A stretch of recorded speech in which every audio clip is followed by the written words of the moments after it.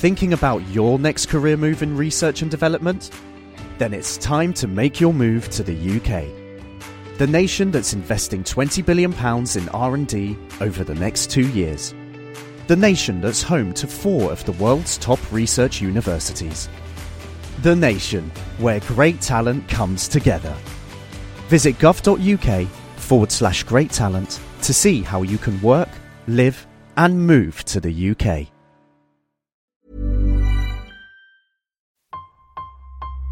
All engine running. Absolute genius. Get this. Welcome. This is the show where we bring you Science. What that essentially means is Discoveries. advances. Questions. Research. technology. Unbelievable. Without further ado, This is The Naked Scientists. Hello, welcome to The Naked Scientists, the programme that brings you the latest breakthroughs in science, technology and medicine. I'm Chris Smith. And this week, 40 years on since the identification of HIV, we look at where this virus came from and how far we are away from an effective vaccine.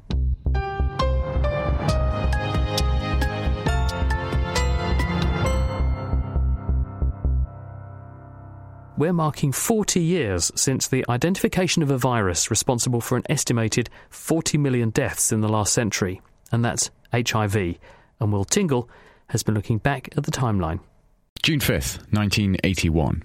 The CDC publishes a paper reporting a rare form of lung infection in 5 young, previously healthy gay men in Los Angeles. And for some reason, their immune system is no longer working properly either. All 5 will die. The same day, a dermatologist calls the CDC to report a cluster of cases of a rare and unusually aggressive cancer among gay men in New York and California.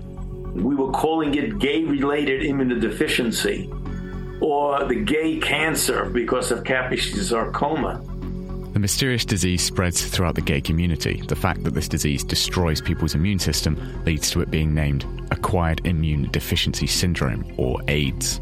But the underlying cause is still unclear. I had noticed these bumps on my skin, and they looked a little suspicious. They didn't hurt, but they were very strange, and they were multiplying. By the end of 1982, the number of confirmed deaths in the US reaches over 1,000, and it is spreading fast. Well, I think it's definitely transmissible. Just how, I don't know. Is it through blood? Is it through saliva? Is it through... I don't know. In Paris today, shocking figures about a deadly disease. 90% of those infected don't realise they've got it. May 20th, 1983, finally a breakthrough. Dr. Françoise Barré-Sinoussi and her colleagues at the Pasteur Institute report the discovery of a retrovirus that could be the cause of AIDS. That retrovirus is HIV. Her theory is later proved right, and she will win a Nobel Prize for it in 2008. So we've had the name for HIV for the past 40 years. But the virus itself has existed far longer than that. Indeed it has. So where did HIV originate? And how? Well, Paul Sharp is a geneticist at the University of Edinburgh. He spent much of his career following this detective story. The clues point to a jump of a related virus, which is called SIV, and carried by chimpanzees into humans, probably in the environs of Kinshasa, which is the capital of the Democratic Republic of the Congo. But when did this happen, and how do we know? It's probably at least 100 years ago.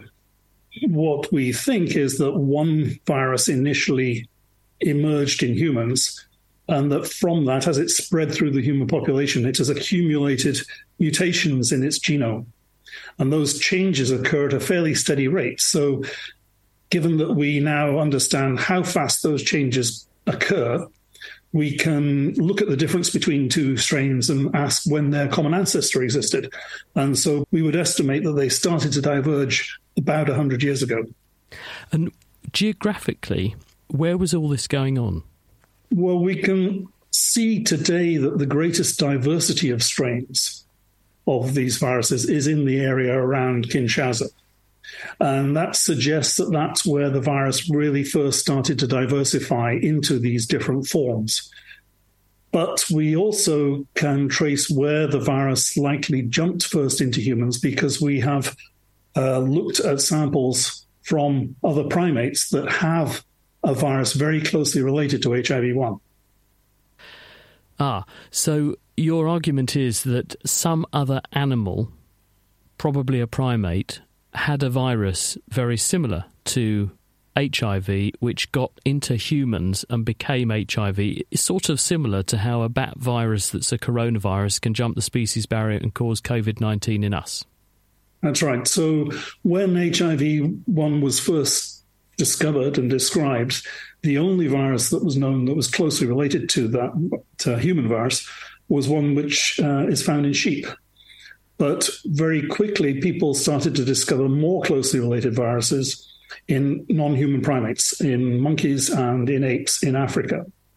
And so by about 1990, we knew of several different monkey species which had these viruses. The viruses in the non-human primates called SIV, for simian immunodeficiency virus. The virus in non-human primates that was most closely related to the human virus was the one found in chimpanzees. So how did it get from the chimps into us? We can't know, because this is probably something that happened more than 100 years ago. So we can only speculate about what is likely to have happened. We know that HIV can be transmitted amongst humans through blood. And we know that humans in West Central Africa, where we think this happened, hunt chimpanzees. And so when you hunt a chimpanzee, you're likely to do some butchery immediately that you've killed it in order to carry it away more easily. And at that point, there would be blood with the chimpanzee virus in it, which could easily spread to an open wound on the hunter. And so we think that it's most likely through the butchery of chimpanzees that this virus spread into humans. Presumably, these viruses have existed in the primate species for hundreds to thousands of years, and people have been hunting them for hundreds to thousands of years. So why did this happen when it did? What we think changed was humans, in the sense that in this part of West Central Africa, where we think the transmission from a chimpanzee to a human first occurred, till about 100 years ago, there were no really big settlements. There were no cities as such in West Central Africa. And it's only a little over 100 years ago that people started to gather together in large conurbations, in large cities.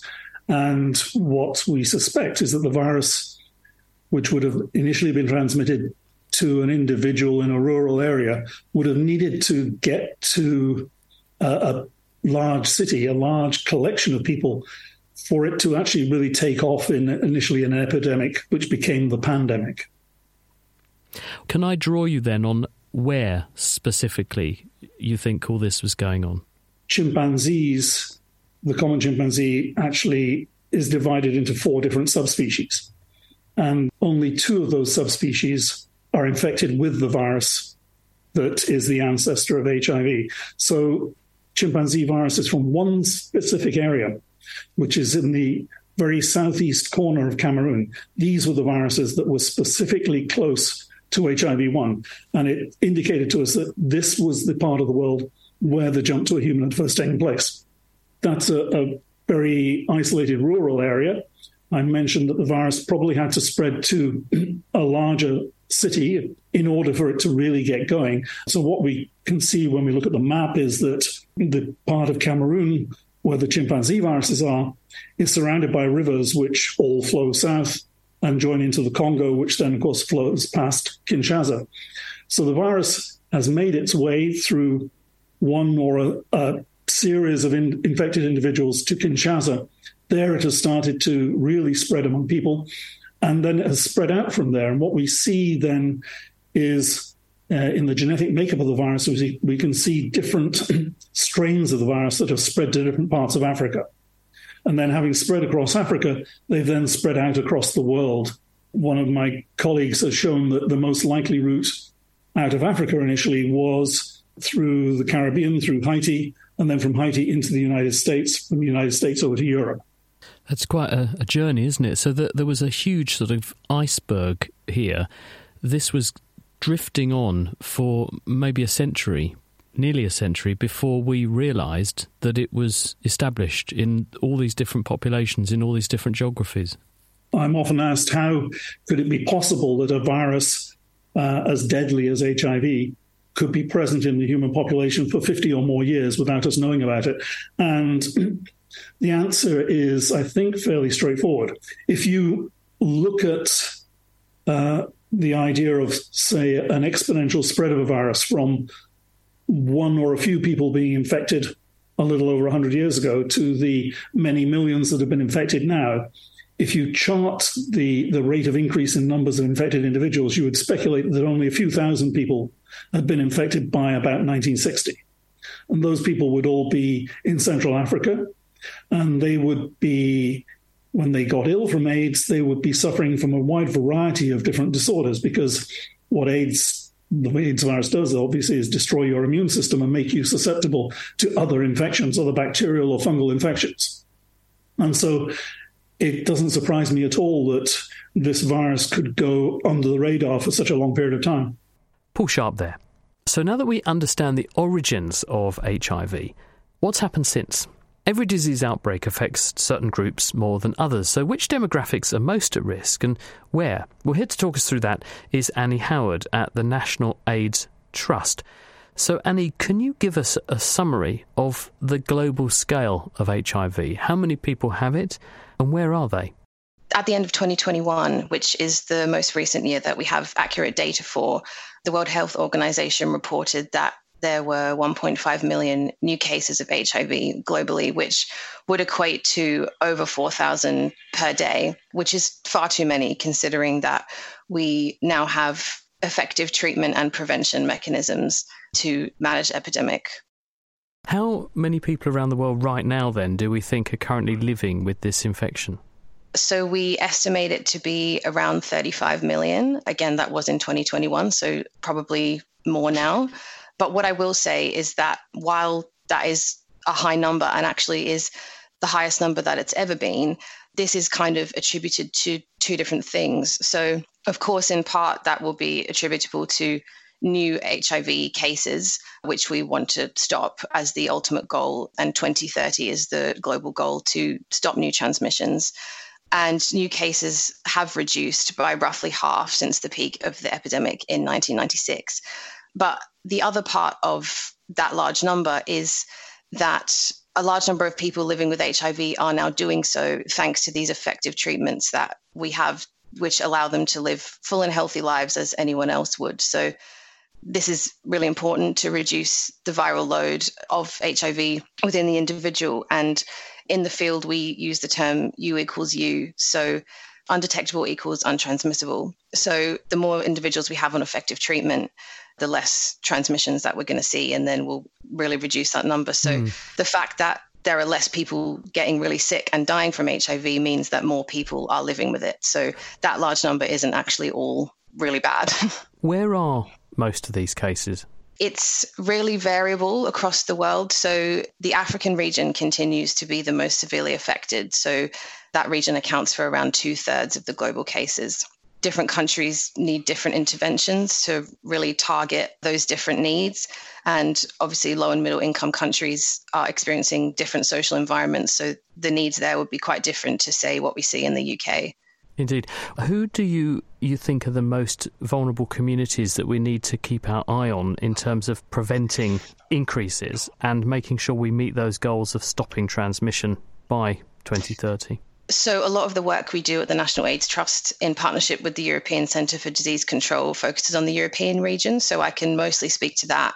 And the groups in this region are mostly men who have sex with men, which is probably the group that people most align with this disease, but also people who inject drugs, sex workers, migrants, prisoners, and heterosexual women are all groups that we need to be really focusing on.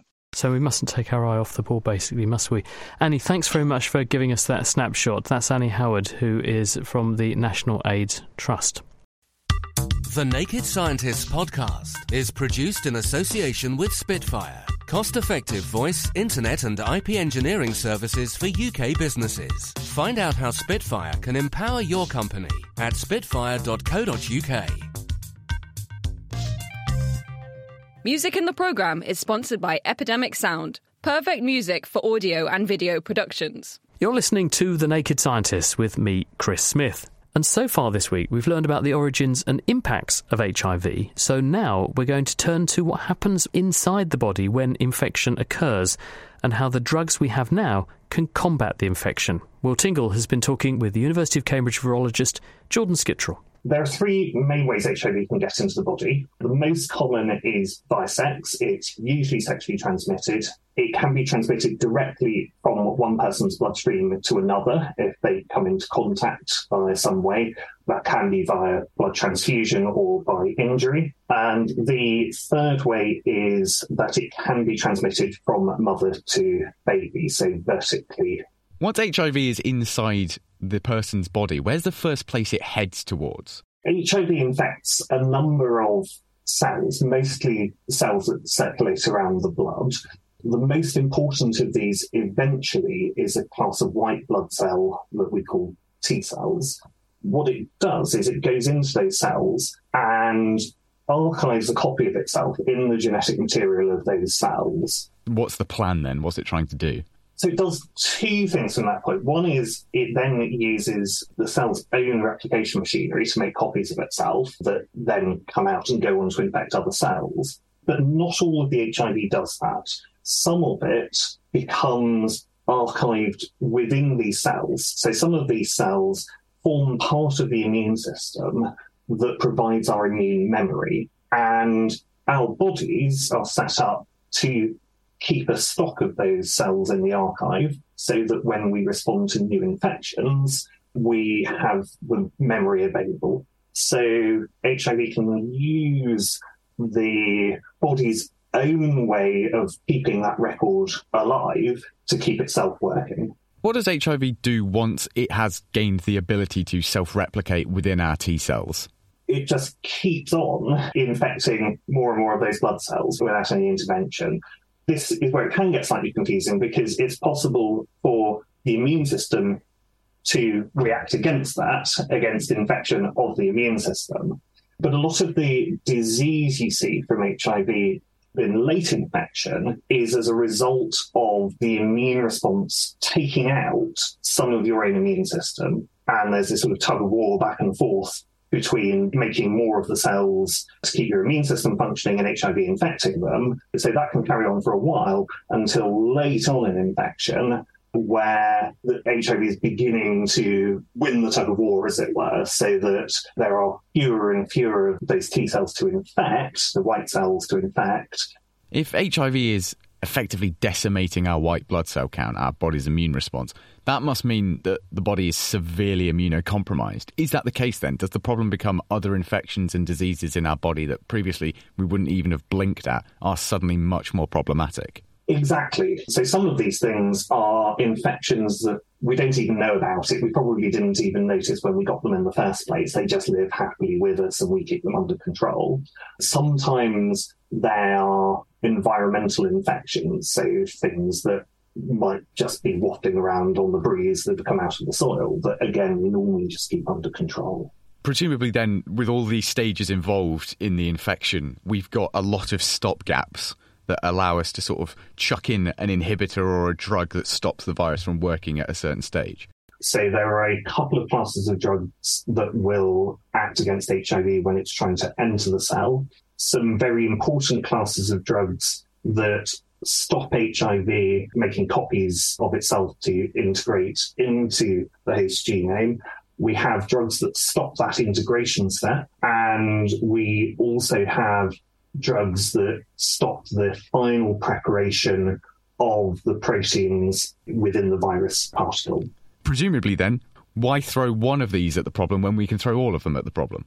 We tend to throw two or three of them at a problem, usually, when we see somebody. And the reason for that is HIV mutates really rapidly. In somebody who's infected with HIV, there's an entire population of just slightly different versions of the virus. And if the virus is being exposed to drug but not being completely suppressed, then it is possible for some of those mutated virus to get around single drugs. So what we do is we give the drugs in combination so that the virus cannot overall get round the lot of them, which means that we can keep it under control. Now, as with any virus, HIV can mutate. Is that why HIV is so difficult for the body to find? And could it even be a problem for treatment drugs as well? The main problem isn't so much that HIV can mutate around immune response, although it does do that, but the immune system can respond in kind. The problem is because it's archived itself within cells, some of which are being maintained as a population for decades, if not the entirety of someone's life. The difficulty is that when it's just sitting there within the DNA in someone's cell and not making new virus, there's nothing to see for the immune system. So even though you can respond to the cells that are making active virus, there's still this reservoir of cells that are sitting there just waiting for their moment to start replicating, at which point you might be seeing virus coming out again. And that's why, for all the wonders that this treatment does, it's not a cure, because if you stop taking these drugs 3 weeks later, suddenly it's back. Yeah, exactly. It's a really effective treatment, and it can keep the virus under control for the entirety of someone's life, but you have to keep taking the pills. Jordan Skittrell. Now, almost exactly 40 years ago, Parisian researchers Luc Montagnier and Françoise Barré-Senoussi announced that they had isolated the virus responsible for causing AIDS. They called it HIV, the human immunodeficiency virus. In the wake of the discovery, which earned the pair a Nobel Prize, a bullish medical community then predicted that a vaccine would be on the cards within a few years. Yet, 4 decades on, we're still waiting. The evidence that it should be possible to make a vaccine is that if we look at people who've been infected with HIV for a year or so, often they make very powerful antibodies which are capable of stopping HIV in all its forms in its tracks. By then, of course, for them, it is too late because the infection has already taken hold throughout their body. But if those antibodies like that could be produced by a vaccine before a person was infected, then they should be very well protected. The problem is that engineering a vaccine capable of making the immune system respond in the right way to do this has been very challenging. You need to show the body the right part of the virus in the right way to make the immune helper T cells cooperate with the antibody-producing B cells to generate high levels of antibodies. The virus is also naturally evolved to thwart this process, and it keeps the parts of its outer coat or envelope hidden from the immune system to reduce the chances of this happening. And that is why vaccines have been so hard to make. But now, Julie McElrath at the Fred Hutchinson Cancer Center in Washington has developed a new way to do it. She's got what we can best describe as a molecular meatball comprising a particle that has sticking out from its surface multiple copies of the linchpin part of the viral coat that she wants the immune system to react against.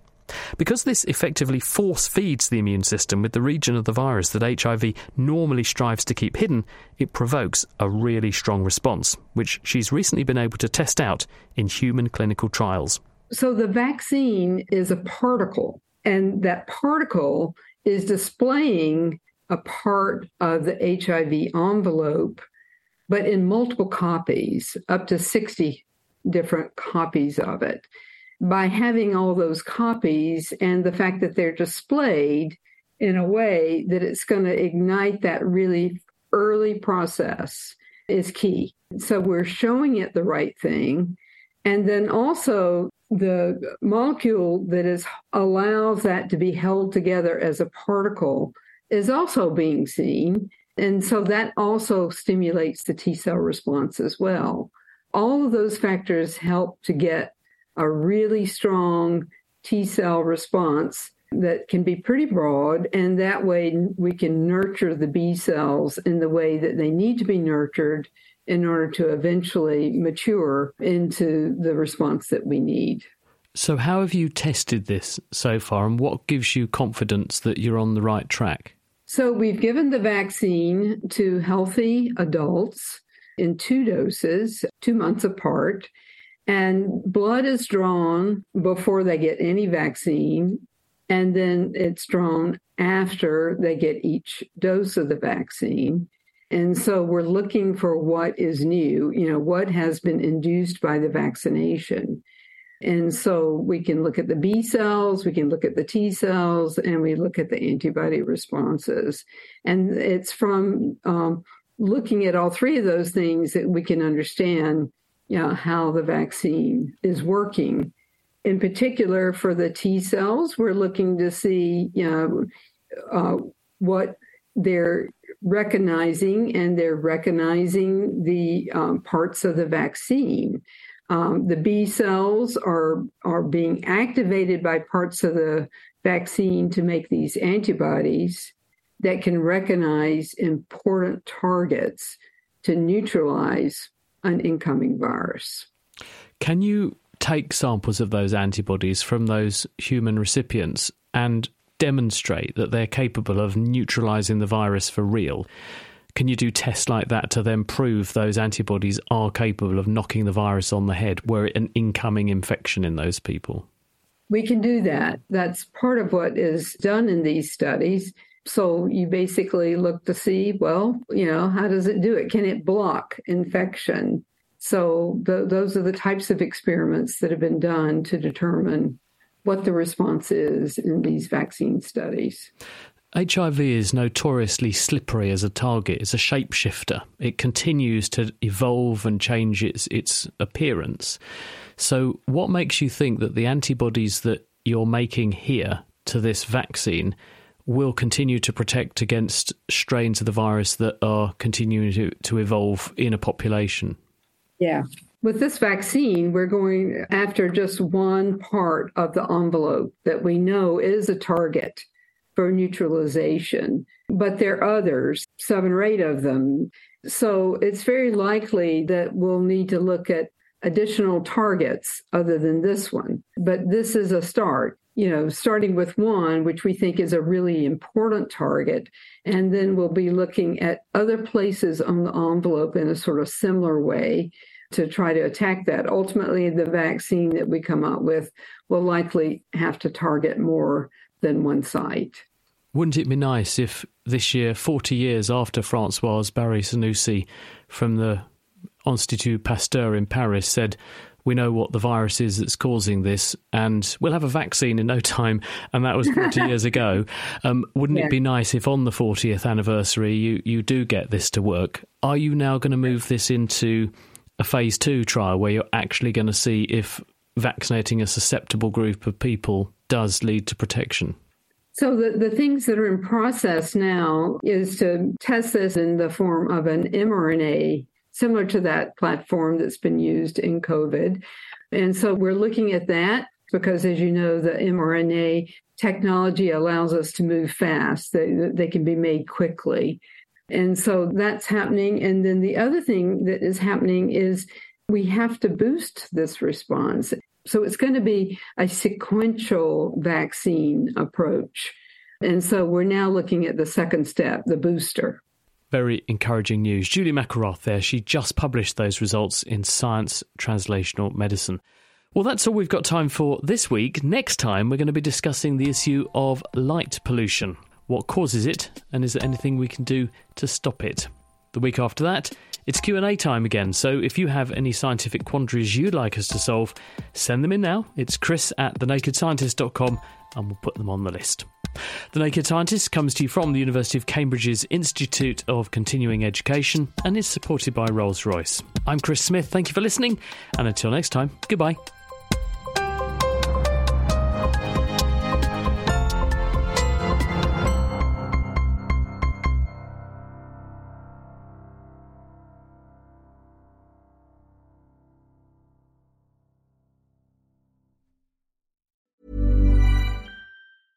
Thinking about your next career move in research and development? Then it's time to make your move to the UK. The nation that's investing £20 billion in R&D over the next 2 years. The nation that's home to 4 of the world's top research universities.